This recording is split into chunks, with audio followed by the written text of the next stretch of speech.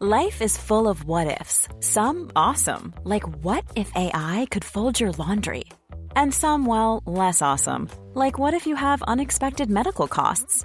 United Healthcare can help get you covered with Health Protector Guard fixed indemnity insurance plans. They supplement your primary plan to help you manage out-of-pocket costs. No deductibles, no enrollment periods, and especially no more what-ifs. Visit uh1.com to find the Health Protector Guard plan for you. When you make decisions for your company, you look for the no-brainers. If you have a lot of mailing to do, Stamps.com is the ultimate no-brainer. Use the Stamps.com mobile app to mail everything you need to keep your business running with up to 89% off USPS and UPS. Make the same no-brainer decision as over 1 million other businesses with Stamps.com. Use code PROGRAM for a special offer. That's Stamps.com, code PROGRAM.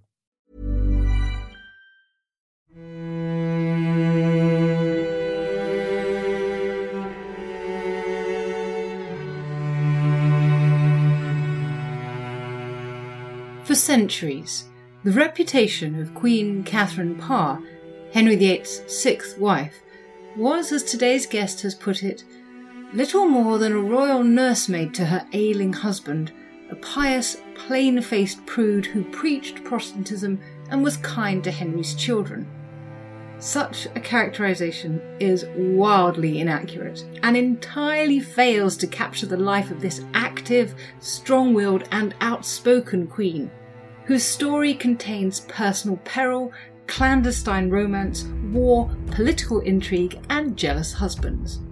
She was a great patron of the arts and the Reformation, Regent General during Henry VIII's time in France, and the first Queen of England to write and publish her own books, as well as the first English woman to publish a work of prose in the 16th century.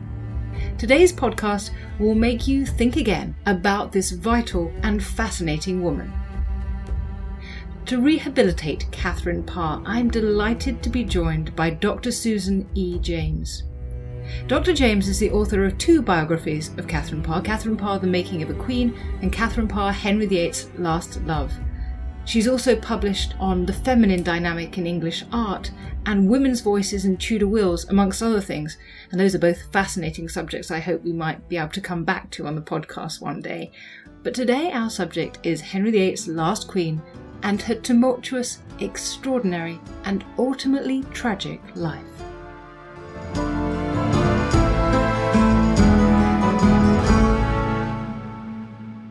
Dr. James, it is a great pleasure to see you and to have a chance to talk about this wonderful woman. The picture that we are often given of Kateryn Parr is that she's kind of written off as this dowdy widow who nursed Henry VIII in his dotage. In summary, why is that unfair? Why is it unfortunate? Well, it's unfortunate because it's the complete opposite of what she actually was. This was a woman who went in 1 year from being an obscure Yorkshire housewife to the Regent of England. And that's no mean feat, especially since she was not raised at court. She had no powerful family behind her. So she was an extraordinary woman. So before we get stuck into how she was an extraordinary woman, let's talk about her name.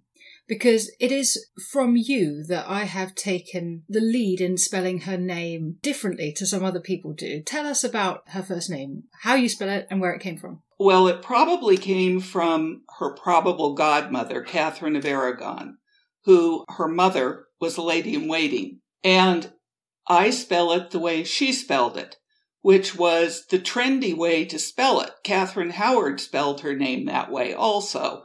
So this was the fashionable form of Catherine in the middle of the 16th century. So for those who don't know, this is Kateryn. Correct. Kateryn, we might say, perhaps. Yes. Well, Henry called her Kate, but she always spelled it Kateryn.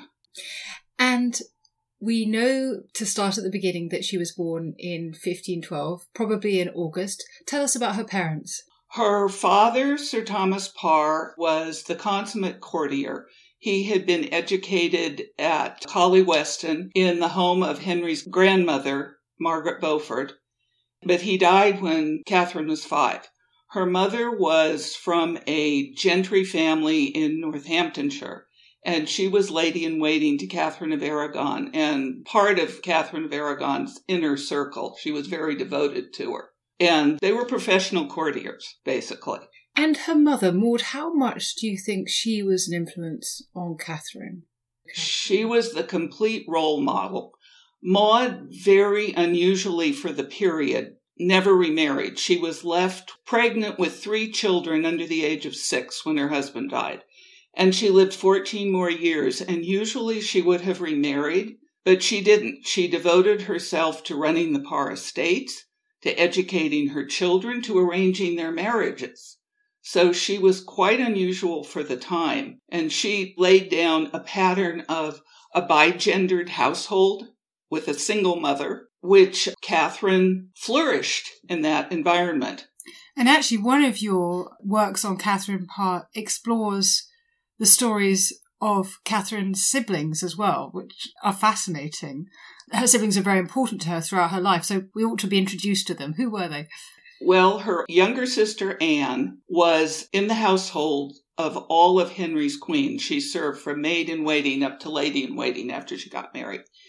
And so she knew all the power players at court. And about 1538, she married a soldier and one of the king's esquires, Will Herbert. And when Kateryn became queen, they became the Earl and Countess of Pembroke. And Anne became a great patron of the arts like Kateryn was. William, who was her only brother and a year younger, was also a patron of the arts. He was a consummate courtier. He was married at 13 to the 10-year-old daughter and heir of the Earl of Essex, Anne Boucher, and they hated each other. And ultimately, Anne eloped with her lover, and William was left high and dry because he had no legal wife and no legal heir. He was part of the triumvirate that put Jane Grey on the throne and ended up in the Tower. And his estranged wife had to come and plead with Queen Mary to spare his life. He ended up as Queen Elizabeth's good uncle. So he had a very colorful life as well. And in this early part of Kateryn's life, what sort of education did Maud give her? She had a very advanced education for the time. She and her siblings were educated on the plan that Sir Thomas More had laid out for his children. More's first wife, Jane, was a cousin of the Parrs. And Cuthbert Tunstall, who was Bishop of Durham, he was also part of their educational plan. So she spoke French, Italian, she read Latin, she studied Spanish as queen, she was interested in mathematics, numismatics, medicine. She had a wide-ranging mind. She was quite brilliant. I think you're right. I'm prejudiced. So let's talk about her marital life before Henry VIII, because she was married twice before she married him, and not quite as young as her brother. But what do we know about her first marriage? Well, her first marriage was to Edward Burrough, the heir of Sir Thomas Burrough of Gainsborough in Lincolnshire. She was 17 when she went north. The idea was that she would marry into a powerful northern family which would help with the Parr influence in the north. Their holdings were in Kendal and in Westmoreland. And unfortunately, her father-in-law, Sir Thomas, was a belligerent bully who ran the household with an iron hand. His son was cowed by him. And this is just my opinion, but I think it's possible he may have been gay. And in that case, Kateryn, whose sole duty was to produce an heir, would have had a hard time of it. But her mother came up to visit the year after they were married because Kateryn obviously had written to her. And she managed to break them out of Gainsborough, where they were living with the family, and set them up in an independent household in Curtin and Lindsay. But that only lasted 2 years, and then Edward died. So then she was left kind of high and dry, because after Edward's death, her mother was dead. Her brother didn't have a household because his wife had taken off. Her sister still hadn't married, so she had nowhere to go. So she ended up at a peer's at Sizer Castle with her cousin, Katheryn Neville, who had married into the Strickland family. And probably through Katheryn Neville that she met her second husband, John Neville, Lord Latimer. He was much older. He was sort of a querulous hypochondriac, nice guy, but not terribly strong. And she inherited 2 stepchildren, John and Margaret. John was 13 and Margaret was about 8. And John was a problem. As an adult, he ended up in prison for rape, murder, assault. But she tried to do her best by him. She arranged his marriage. She took his wife into her household. But with Margaret became her daughter, really. She arranged Margaret's education, and when she became queen, she took Margaret to court with her. And Margaret became the go-between when Princess Elizabeth was in exile between Catherine and Elizabeth. So our evidence of Catherine's maternal instincts starts in this marriage to John Neville, Lord Latimer. Now, he had been widowed already twice over himself when he married her. As you said, he was much older, twice her age, which I think is interesting in that it tells us a couple of things about the patterns of marriage and also the brevity of early modern marriages. But presumably this was a step up in the world for her, marrying Lord Latimer. Yeah, the irony of it was that for 3 generations, the male Parrs had been trying to acquire a title. They'd worked very hard, and it was Kateryn who was the first one to acquire a title. She became Lady Latimer. So that was a big deal at that moment. I guess it must be during the marriage to Lord Latimer that we have what you think is her earliest known painted portrait, from the time of her betrothal, possibly. The last article I wrote about this, I went really into detail about the symbolism in the portrait. And it's definitely a betrothal portrait. And what I think it was probably done about 1529 when she went north to marry Edward Burrough. Okay, so it's earlier still. Yeah, because her mother, being lady-in-waiting to Catherine of Aragon, had access to the court painters. And she was very close to Catherine, and here Catherine was going away for presumably the rest of her life. And I think that was when it was painted, and it would have been painted at court in London. And it's interesting because this portrait has sometimes been thought to be Catherine of Aragon. Why do you think it's Catherine Parr? Well, it has historically been Catherine Parr. It was given to the Archbishop of Canterbury, who was Thomas Cranmer, who she worked very closely with during the time she was queen. It's unlikely that Cranmer would have hung Catherine of Aragon's portrait over his mantle when he had been instrumental in divorcing or annulling Catherine of Aragon from Henry. And the basis on which it was re-identified as Catherine of Aragon was the size, the background, and the costuming. Well, if it was done in 1529, before Catherine Parr went north to Lincolnshire, the size is not unusual. The background is what Flemish and English art was then. None of it says Catherine of Aragon, and a lot of it says Catherine Parr. So, dipped back to before her marriage to Edward Burrough, fast-forwarding back into her marriage to Lord Latimer then. By 1536, the family are living at Snape Castle. And there is this sort of dramatic moment, or moments, in fact, during the Great Northern Rebellion known as the Pilgrimage of Grace. What happened? It was horrible. It was probably one of the greatest traumas in Catherine's life. The North, which was very conservative, very Catholic, rose against the dissolution of the monasteries and the break with Rome. There were roaming bands of rebels all over the North, and they came to Snape Castle.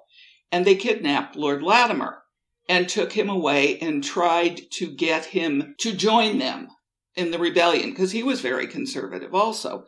Well, he wasn't too eager to join them, but he didn't want to die, so he was trying to negotiate with them in the name of the king. Well, he was with the rebels, so as far as Henry was concerned, he was a traitor. He managed to escape. He tried to go to London to explain why he wasn't a rebel. And the mob, figuring that he was now betraying their cause, stormed Snape again. They held Catherine and the children hostage for weeks. They ransacked the castle. Heaven knows what happened during those weeks. But the events were so traumatic that when the rebellion was finally put down, I'm sure it was Kateryn who insisted that they go south where her family was, and she never went to the north again. It must have been just horrific. Yes, one can totally understand that she wanted to go south after that. And I suppose the fact that we have connections through her family members to courtly society was crucial in moving to London. Absolutely. Both her brother and sister were at court, and her brother had been raised in the household of the Duke of Richmond, Henry's illegitimate son, and he was a close friend of the Earl of Surrey. So they knew people at court. And from what I gather from the evidence, I believe that she probably joined Princess Mary's household briefly because she knew Mary from a child. And it would have been very logical for her to try and get a position in Mary's household because Latimer wasn't going to last very long. His health was not good. So Kateryn could see that she needed to make some provision for herself in the future, potentially. So I suppose there's an interesting gap between 1536 and Latimer's death. We've got maybe 6-7 years between these incidents. But as you say, Latimer was sickly and Kateryn did have to be his nursemaid for at least 3 months before he died. Yeah, that's true. She was very interested in medicine. When she became queen, there are records in her chamber accounts about herb gardens that she planted in Chelsea, Greenwich. She was into medicinals and herbals. It may have come from a natural interest, but also from necessity, because Latimer was sick, and Henry was quite cruel. He kept making Latimer go north to all these assizes and things, so that couldn't have been very good for his health either. Henry VIII cruel, who would have thought it? Yeah, I know. Shocking. And it's probably around the time that Latimer was dying and also that perhaps she was serving in Princess Mary's household that Kateryn came to the attention of one man and another man came to her attention. Henry VIII seems to have been determined to marry her at the same time as she was falling in love with Sir Thomas Seymour. So tell us about Sir Thomas Seymour. Well, he was a very close friend of her brother's, which is probably how she met him.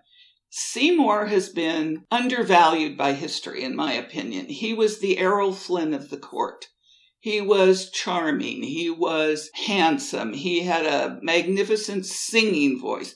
But he was also a man of action. He was Admiral of the Navy. He captained his own warship.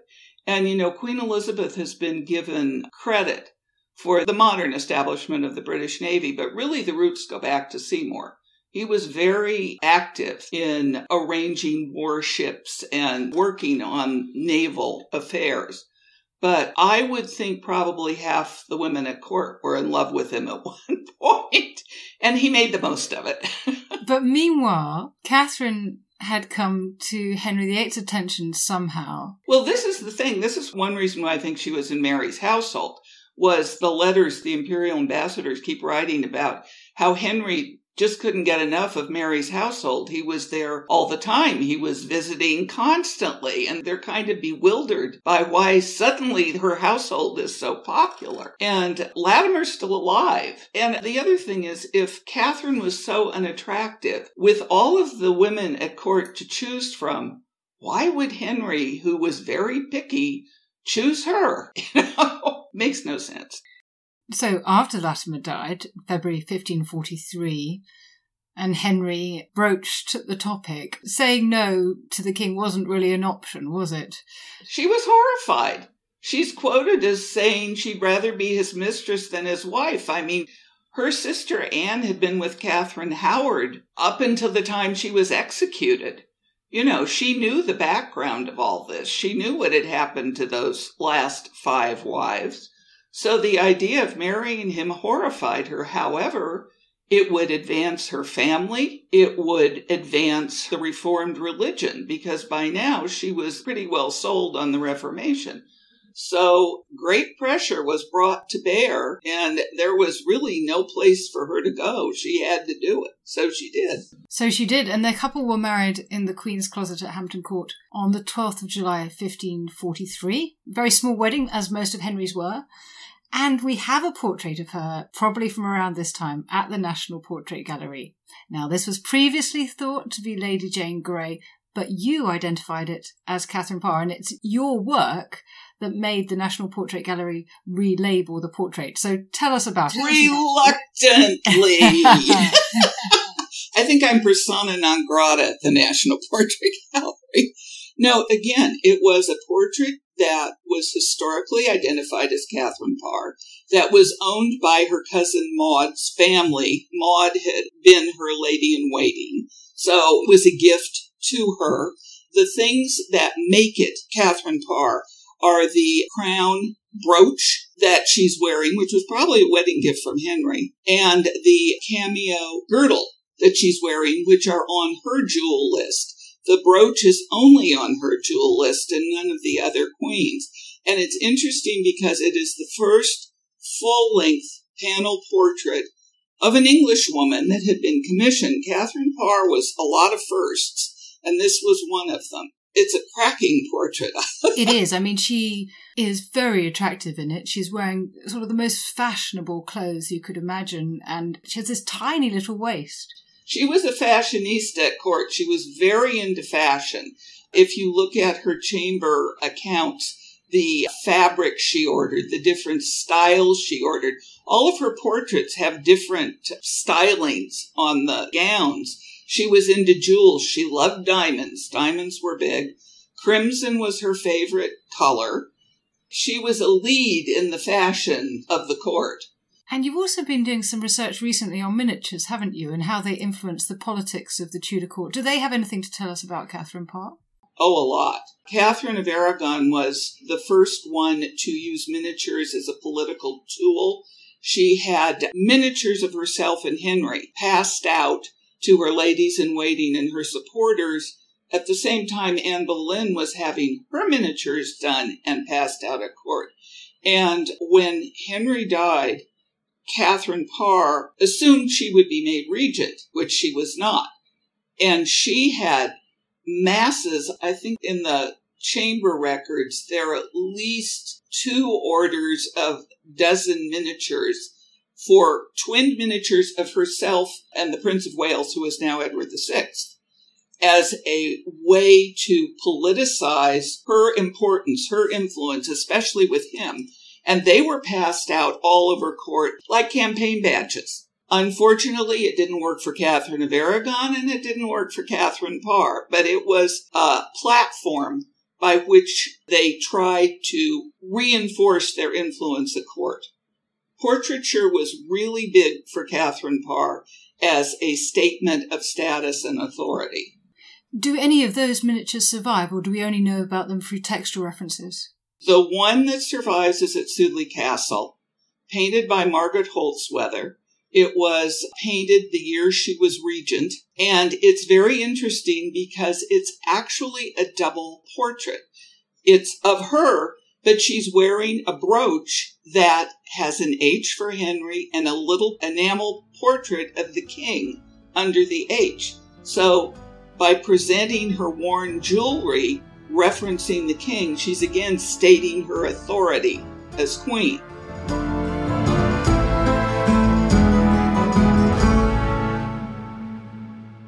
Okay, Tristan, you've got 50 seconds. Go. Right, so Dan's given me a few seconds to sell the Ancients podcast. What is the Ancients, I hear you say? Well, it's like Dan's show, except just ancient history. We've got the groundbreaking new archaeological discoveries. This seems to be the oldest known dated depiction of the animal world, as far as we can tell, anywhere in the world. We've got the big names. It's one of those great things, Pompeii. It's kind of forever rising from the dead and from destruction. We've got the big topics. The man destroys 7 legions in a day. No one in history has done that. Subscribe to the Ancients from History Hit, wherever you get your podcasts from. Oh, and Russell Crowe, if you're listening, we would love to have you on the Ancients. Spread the word, people. Spread the word.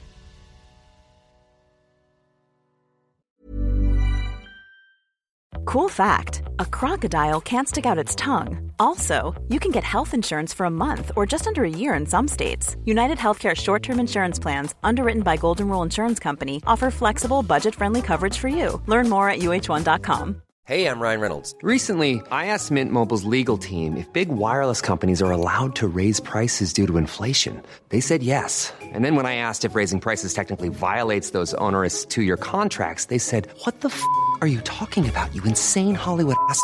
So to recap, we're cutting the price of Mint Unlimited from $30 a month to just $15 a month. Give it a try at mintmobile.com/switch. $45 up front for 3 months plus taxes and fees. Promo rate for new customers for limited time. Unlimited more than 40 gigabytes per month. Slows full terms at mintmobile.com.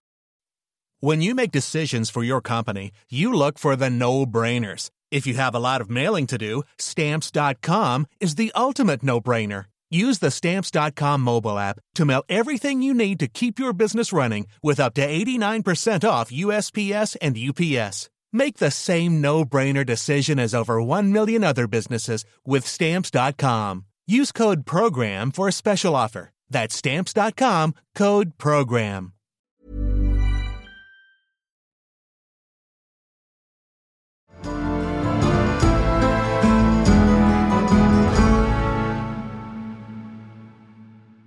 I want to go back to what you were saying also about two things, accounts and mothering. But first of all, accounts, you've used a lot of sort of records of her expenses to learn about her character. You mentioned Crimson. What else can the accounts tell us? Well, the accounts are like diaries. They're absolutely fascinating.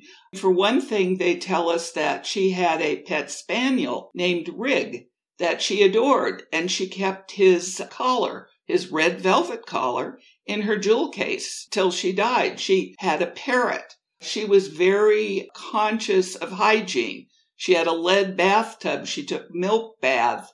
She had breath mints in a little box she carried with her. She had scented oils. She loved shoes. She ordered an enormous amount of shoes.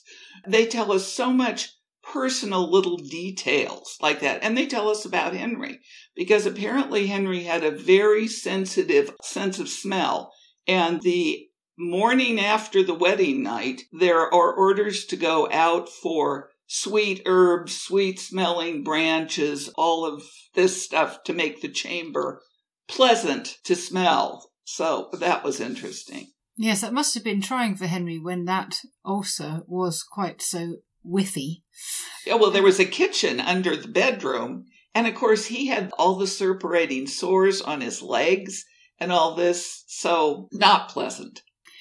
One of the details from your book that stuck in my mind was that Kateryn had a black silk nightgown. I mean, I think that just gives a completely different image of her than the dowdy old nursemaid.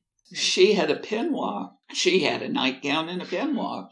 Yes, Henry obviously liked black silk nightgowns because Anne Boleyn had one, Catherine Parr had one, so I'm sure it was to please him. And Anne, Catherine's sister, could have said, you know, one thing he really liked with Anne Boleyn. Absolutely. She had Anne by her side to say, well, this is what he likes, and believe me, this is what he doesn't like. So, yeah, that was quite useful. Can we also learn from her accounts or her patronage how she was entertained? She entertained lavishly. She loved to dance. She loved music. The imperial ambassadors talk about she was an interesting conversationalist. They watched her dance. They say how graceful she was. She was beautifully attired, loaded with diamonds. She had chamber musicians, the Bassano family, from whom I am descended. And the younger of the 5 brothers, Baptista Bassano, taught Princess Elizabeth the lute and had a daughter, Amelia, who has been identified as Shakespeare's Dark Lady. So there was a direct connection to Catherine's chamber. Kateryn also had players who put on plays for her. I mean, she loved entertainment. She wrote poetry, I believe. Her brother did, Thomas Seymour did. It was a thing you did. So, yeah, her court, it's been made to sound like it was Sunday school every morning, but it was more than that. And once again, she had become a stepmother. Yeah. What do we know about her relationship with the royal children? She worked really hard to have good relationships with the 3 of them. Mary became part of her chamber. They were so close, they were writing letters on the same piece of paper. With Edward, she exchanged letters with him. She talked about his education to him, how he was doing with his lessons. He ended up calling her his most beloved mother. With Elizabeth, like Margaret Neville, really became her daughter. She loved Elizabeth, and Elizabeth loved her. And they had a very close relationship, which between the ages of 8 and 15, Elizabeth, basically, she was Elizabeth's mother. And she was a role model for how Elizabeth later behaved as queen. So that was important. And we open by talking about this misconception that Catherine was to Henry only a sort of nursemaid. What do we know about their marriage? Well, at the beginning, it must have been like walking on a tightrope for Catherine, because she knew what the past was. Henry had a habit of indulging his favorites to the point where they got overconfident. I mean, you can look at Wolsey and Cromwell and Anne Boleyn. Everybody got overconfident because they thought they had the king wrapped around their little finger. Well, he gave Catherine free rein. She worked on the vernacular literature of the Reformation. She had all of this patronage for the Renaissance, the music, the art, all of this. She was writing books. She was doing all of these things. And so I think gradually she relaxed. And in 1546, she came up against a wall. But she felt it was a religious mission to push the Reformation. She'd been sold that as the reason for the marriage. God has chosen you to be queen. Get in there and establish the Reformation. So I think gradually she came to enjoy the exercise of power, which you would do at the beginning. Yes, and that Henry trusted her is testified to the fact that he allowed her to do that by becoming Regent General when he went to fight in France. How did she behave during her tenure as regent? She flourished. She was dealing with supplying troops and munitions, mutinous gypsies, pacifying Frenchmen living in England who were all upset. She was here, there, and everywhere. And she also was made guardian of Henry's 3 children during that time. And importantly, she was the one that pressured him into putting Mary and Elizabeth back into the line of succession. So that had major consequences. Yes, so they went back into the line of succession in 1544. And actually the other thing to ask about the nature of their marriage, which, we can only speculate about really, but this is Catherine's 3rd marriage. You suggested that maybe her first husband was not interested in women, but it is unusual in the Tudor period that she's got to this stage, all these years of marriage, 10 years or so of marriage to Latimer, in the end 3+ years to Henry, and she doesn't become pregnant until her 4th marriage. We don't know. She may have become pregnant when she was married to Latimer and didn't have surviving children. There's no record of it. Henry seemed to think that she would be able to produce a child. So it is possible that she had been pregnant in the past. But, of course, that could have been cockeyed optimism on Henry's part. But obviously she was able to get pregnant because she did eventually. So it may just be that she had very bad luck with her 3 husbands. Yes, absolutely. And it's a good corrective. Of course, she may well have had miscarriages. She may well have had children who died, and we just don't know. You mentioned that she was interested in the Reformation. I mean, one word that we use for this period, for those who are kind of proto-Protestants, are evangelicals. Has she become an evangelical thoroughly by this point, do you think? Absolutely. She was probably the leading evangelical at court while she was queen. And as I mentioned, she and Cranmer were involved in creating this body of vernacular literature to support the Reformation. She was not only writing, she was a patron of a project to translate Erasmus's paraphrases on the New Testament into English. And this was a massive project. She talked Mary into translating one of the books of the New Testament. She translated one. She not only funded it, she chose the translator, she oversaw it. And after it was done, which was the reign of Edward VI, the next reign, it was ordered to be put in all the churches in England. So that was a big deal. I mean, that's huge. She herself translated one of the chapters, and Mary translated one of the chapters. Yeah, and Mary condemned it. Then when Mary became queen, it became far too radical. So it was condemned. How interesting. And this is an indication of her publishing career, really, her writing career. Tell us about what she wrote and published. Well, in 1544, her chaplain, George Day, who was Bishop of Chichester, encouraged her to translate the Psalms or prayers from Latin into English, which she did, but it was published anonymously. Then the next year, she wrote Prayers or Meditations, which was an English transcription of Thomas à Kempis' The Imitation of Christ. And she added 5 prayers to the end of it, which came from different sources, but she had tweaked them. And she was so proud of the Psalms or Prayers, the first book, that she had a portrait painted holding the book, which is an interesting piece of work. And then her third book, Lamentation of a Sinner, which is the first book by an English woman published under her own name, was published after Henry died because it moved on from Lutheranism and was flirting with Calvinism. It was getting increasingly radical. So it was not published during Henry's lifetime.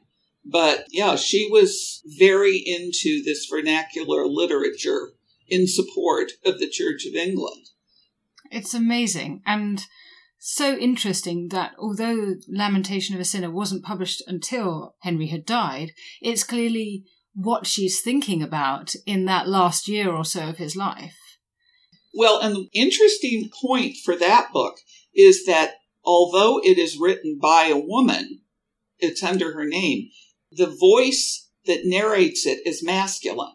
It's a bigendered book, which combines the male and female voice, which as queen, this again modeled for Princess Elizabeth, a bigendered approach to the queenhood. She's a woman, but she has the stomach of a man.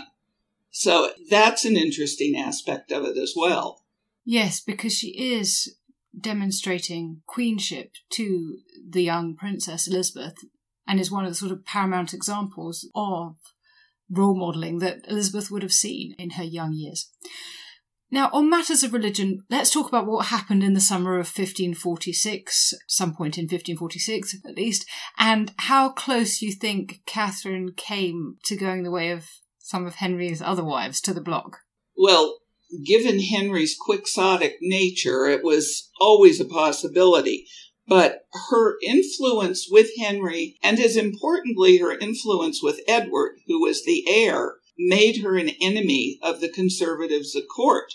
They were worried that, would Henry die, she would become regent, and she was a committed evangelical. This was not what they wanted, because they felt that if they could control the young Edward, who was a child, they could bring the country back to the true religion.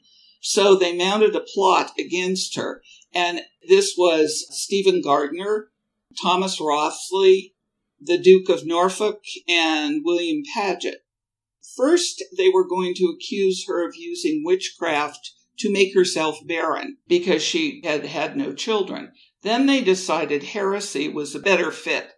So they tried to convince Henry that she was a heretic.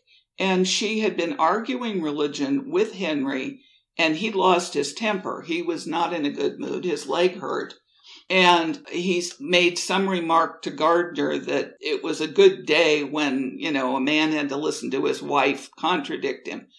So pushing on that sore spot, they got him to sign a warrant for her arrest. And fortunately, Kateryn now had friends at court. And the scuttlebutt was it was her doctor that told her this warrant had been signed. So she knew that if she could keep Henry near her, that would save her. She took to her bed. She said her life was in danger, which it was. She was terribly ill. She was dying. She carried on. Henry rushed to her bedside.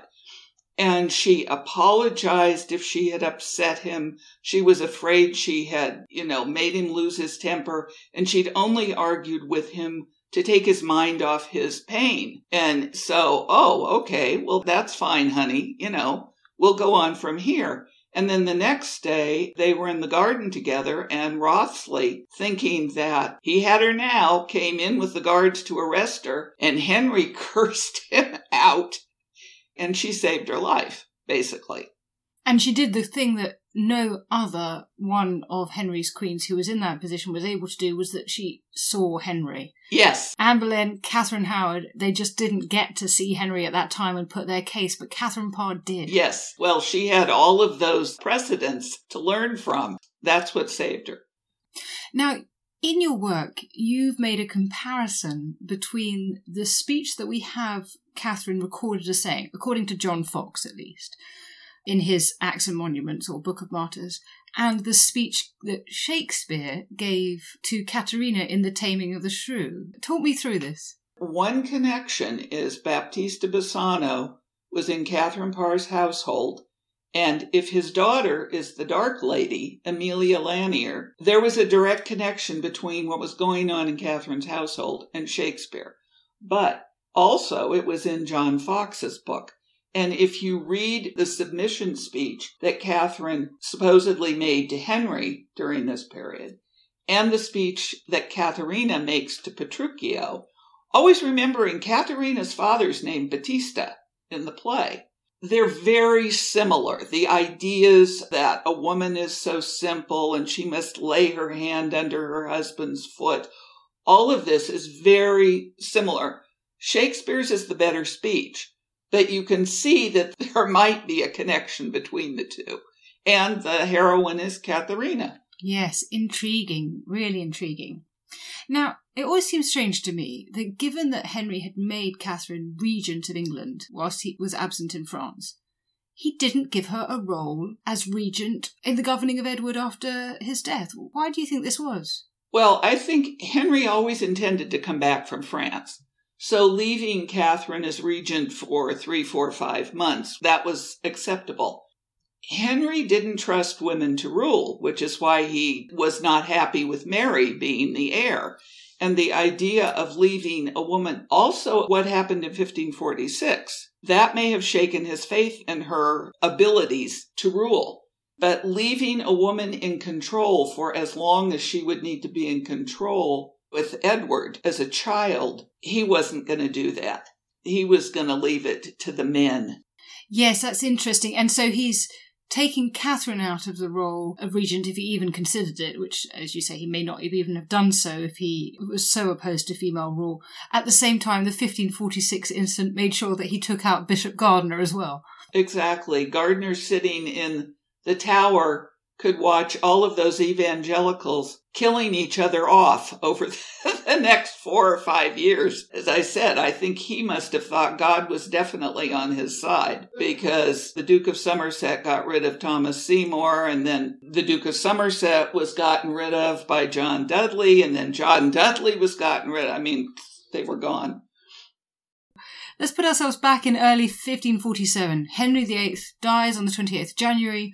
And then within a few months, how many months is a point for debate perhaps, but Catherine for once in her whole pragmatic life appears to act completely recklessly, marrying Sir Thomas Seymour without the knowledge of the King Edward, without the knowledge of the council, with unseemly haste. What do you make of it?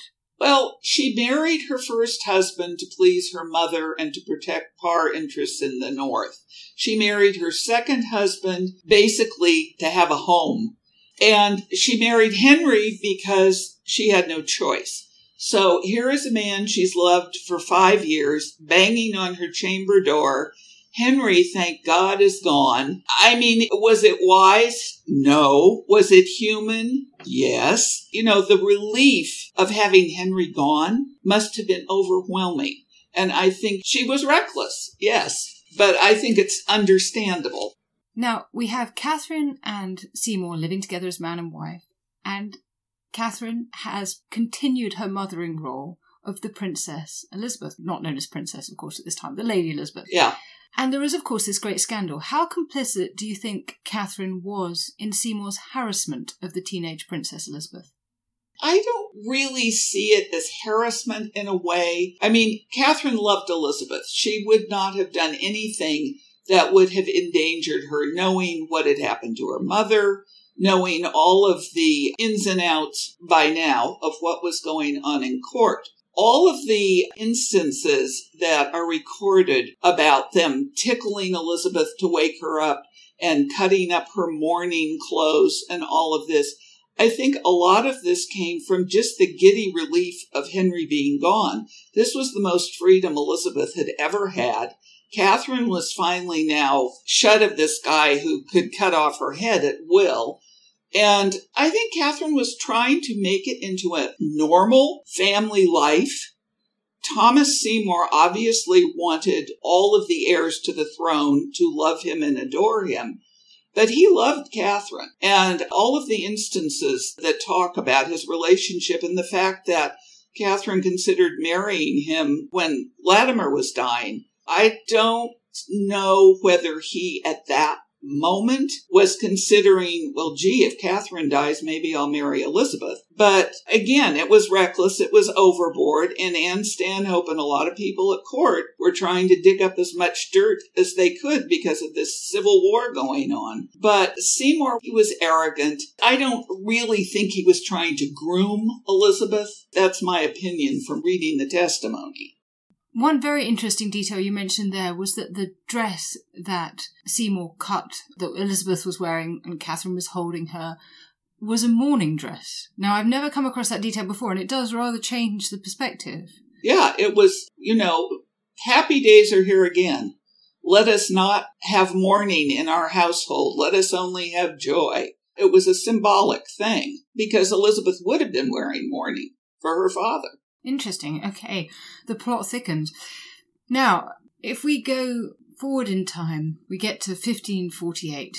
And finally, at 36 years old, for the first time that we know of in her fourth marriage, Kateryn became pregnant, but then great tragedy. Tell us what happened. Well, she got blood poisoning, puerperal fever, from her doctor's dirty hands. She gave birth to a daughter who was eventually named Mary for Princess Mary. And 5 days later, she died. It was tragic after all she'd managed to get through.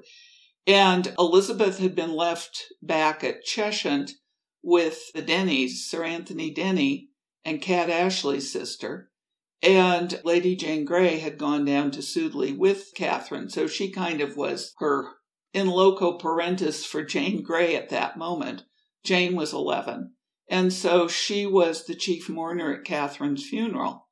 And Thomas Seymour just went off the rails after that. There's a letter about how he was a heavy man for the Queen. He was in deep mourning for her, which is one reason why I don't think he was grooming Elizabeth in Chelsea.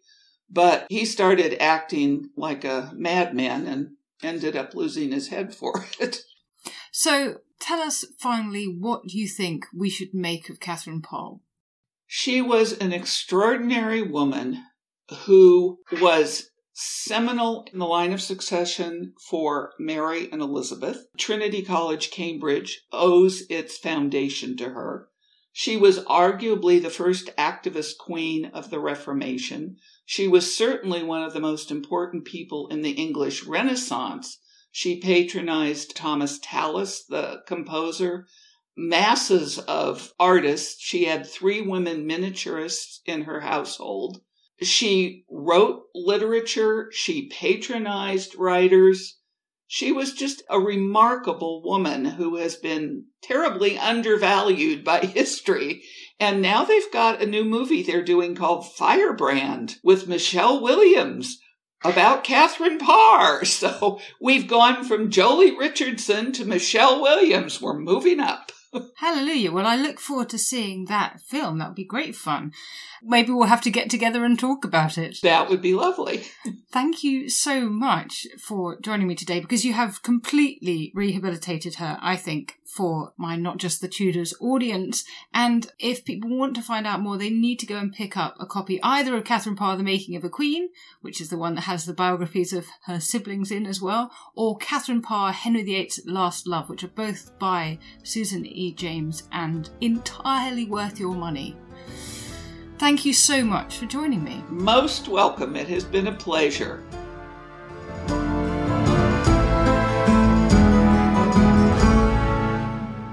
Thank you so much for listening to Not Just the Tudors from History Hit. Take a moment, if you would, to rate the podcast wherever you listen to it, including on Spotify. It really helps new listeners find the show, and we want to spread the Tudor, and not just the Tudor, love. History is full of extraordinary people, the Tudors being just a handful. In my latest film on History Hit, we meet Bess of Hardwick and go inside the incredible house that she built, a house that defines the elegance and grandeur of the Elizabethan age, a house fit for a woman who climbed to the top of the Tudor social ladder. To find out more about the life of Bess and many more fascinating figures from the past, sign up via the link in the description with the code TUDORS for an exclusive discount.